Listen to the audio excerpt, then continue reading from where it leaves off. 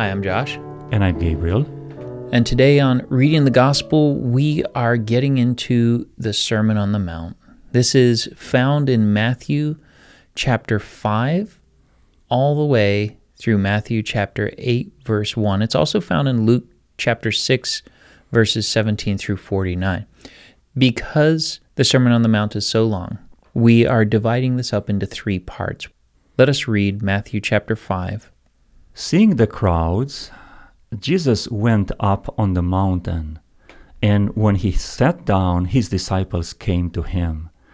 And he opened his mouth and taught them, saying, Blessed are the poor in spirit, for theirs is the kingdom of heaven. Blessed are those who mourn, for they shall be comforted. Blessed are the meek, for they shall inherit the earth. Blessed are those who hunger and thirst for righteousness, for they shall be filled. Blessed are the merciful, for they shall receive mercy. Blessed are the pure in heart, for they shall see God. Blessed are the peacemakers, for they shall be called sons of God. Blessed are those who are persecuted for righteousness' sake, for theirs is the kingdom of heaven.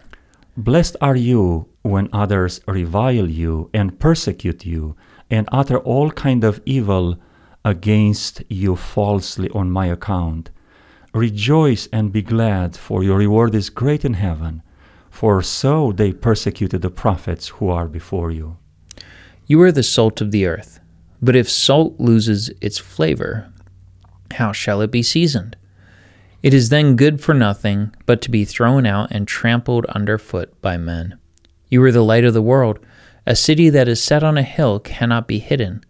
Nor did they light a lamp and put it under a basket, but on a lampstand, and it gives light to all who are in the house.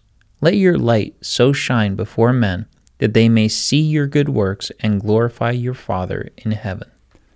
Do not think that I have come to abolish the law or the prophets. I have not come to abolish them, but to fulfill them. For truly I say to you, until heaven and earth pass away, not an iota, not a dot will pass from the law until all is accomplished. Therefore, whoever relaxes one of the least of these commandments and teaches others to do the same will be called least in the kingdom of heaven. But whoever does them and teaches them will be called great in the kingdom of heaven. For I tell you, unless your righteousness exceeds that of the scribes and Pharisees, you will never enter the kingdom of heaven. You have heard that it was said to those of old, You shall not murder, and whoever murders will be in danger of the judgment. But I say to you, that whoever is angry with his brother without a cause shall be in danger of the judgment. And whoever says to his brother, Raca, shall be in danger of the council. But whoever says, You fool, shall be in danger of hellfire.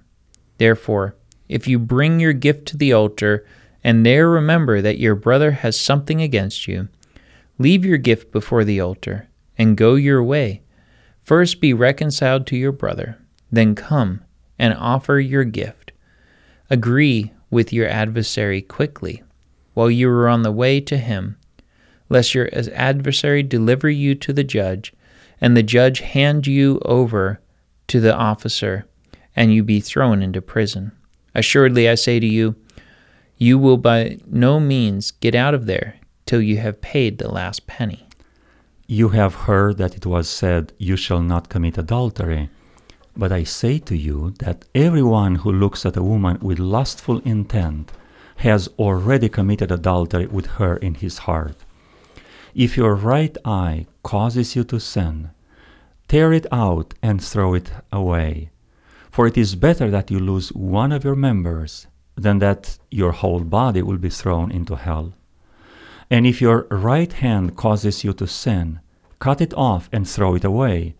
For it is better that you lose one of your members than that your whole body go into hell.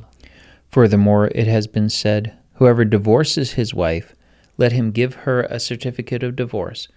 But I say to you that whoever divorces his wife for any reason except sexual immorality causes her to commit adultery. and whoever marries a woman who is divorced commits adultery. Again, you have heard that it was said to those of old, "You shall not swear falsely, but shall perform to the Lord what you have sworn." But I say to you, do not take an oath of all, either by heaven, for it is the throne of God, or by the earth, for it is his footstool, or by Jerusalem, for it is the city of the great King. And do not take an oath by your head, for you cannot make one hair white or black. Let what you say simply yes or no. Anything more than this comes from evil. You have heard that it was said, an eye for an eye and a tooth for a tooth. But I tell you not to resist an evil person. But whoever slaps you on your right cheek, turn the other to him also. If anyone wants to sue you and take away your tunic, let him have your cloak also. And whoever compels you to go 1 mile, go with him 2. Give to him who asks you, and from him who wants to borrow from you, do not turn away. You have heard that it was said, "You shall love your neighbor and hate your enemy." But I say to you, love your enemies and pray for those who persecute you, so that you may be sons of your Father who is in heaven. For he makes his sun rise on the evil and on the good. He sends rain on the just and on the unjust. For if you love those who love you, what reward do you have? Do not even the tax collectors do the same? And if you greet only your brothers, what more are you doing than others? Do not even the Gentiles do the same? You therefore must be perfect, as your heavenly Father is perfect. Yeah, powerful sermon. And for me, I think of my family and my ancestors. I have family who's very aristocratic, and they have this mindset that you do not let anyone know that we're not perfect. And, going back, and I think of, when I hear this chapter, I think of that mindset, someone who has that mindset that we must show perfection to the world, so that we have a good name. And, think of the Pharisees and the religious leaders who are trying to uphold this idea of perfection when they hear what Jesus is saying. This Sermon on the Mount is very interesting because Jesus Christ delivered this sermon right after choosing the 12 disciples, whom he trained and appointed them as apostles. As soon as he chose the 12 or appointed the 12, Jesus established his kingdom. And now in this sermon, Jesus is explaining the constitution and the nature of his kingdom. Yeah. Of course, these themes are a little bit blended, but if we have to, for the purpose of teaching, separate them, chapter 5 is focusing more on the character of those in the kingdom. Chapter 6 is focusing primarily on the privileges of the kingdom citizens, and chapter 7 is primarily about responsibilities. Yeah.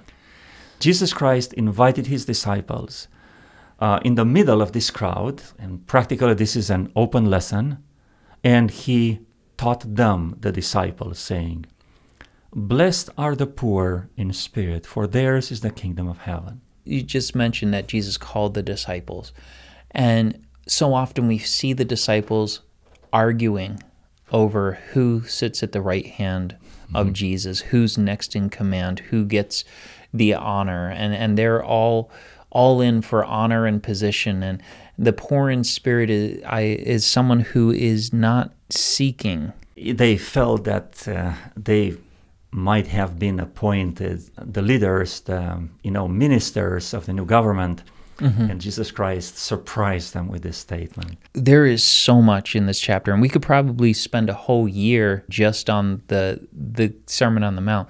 But for the sake of time, what does this chapter here tell us about God? God is surprising his disciples here, showing them the path to happiness. Everyone is interested in happiness. And he has these 8 statements. Happy are those who are poor in spirit, those who mourn, who are meek, who are hungry and thirst, merciful, pure in heart, peacemakers, and those who are persecuted. That is, maybe they were shocked when they heard this. Mm-hmm. And this is how God wanted to cut clean the ties with the Jewish expectations about an earthly kingdom. And he wanted to define the nature of his kingdom that is completely different. In this section, what I see about God is God has a special heart for the vulnerable. Mm-hmm. And he desires to be with them, those who are struggling, those who do not have. He has a love for them. Our next question is, what is this telling us today? This parable of the salt and light, but primarily salt, spoke to me a lot. Sometimes I'm sick and tired of, so much injustice and lawlessness in this world. I like to stay away from it. But the salt does not stay away from food. Mm-hmm. We are called to be part of the world and to bring our contribution to preserve it and to transform it, to give it a taste, and to prepare it for the second coming of Christ. And for me, it's the section on hatred and lust, that what's most important to God is not our outward actions, but our heart. I might desire something with all my heart, but I can stand up front and act a different way. Mm-hmm. And so no one knows the desire of my heart. On the outward, I might look perfect, but on the inside, I'm filled with envy or desiring something that is not beneficial. And God wants to get to that heart. He desires a heart change. What are we going to do about it? I'm surprised by Jesus' approach that on one side, we should mingle with the world as salt mingles with food. Mm-hmm. But Jesus says, therefore, be perfect. And we cannot develop a theology just on this line. We have to take into consideration the whole Scripture. Mm-hmm. And I will point to 3 verses in 1 John. One is in chapter 2 and 2 verses in chapter 4 that talk about the God of love being perfected in us. And that is my answer, and that is my prayer. Lord, perfect your love in me. I see this as well, that this perfection that we're seeking is not sinlessness. Mm-hmm. It's a perfection of reflecting Christ's character. Amen. It's a perfection of Christian maturity, that we're growing as God has called us to grow. Let us pray. Father God, we desire to be perfect in your sight. Amen.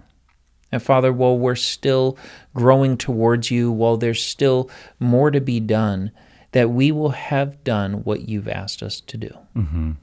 That when you show us new truth, we're willing to follow you, that we study your word, Father, seeking to be more like you.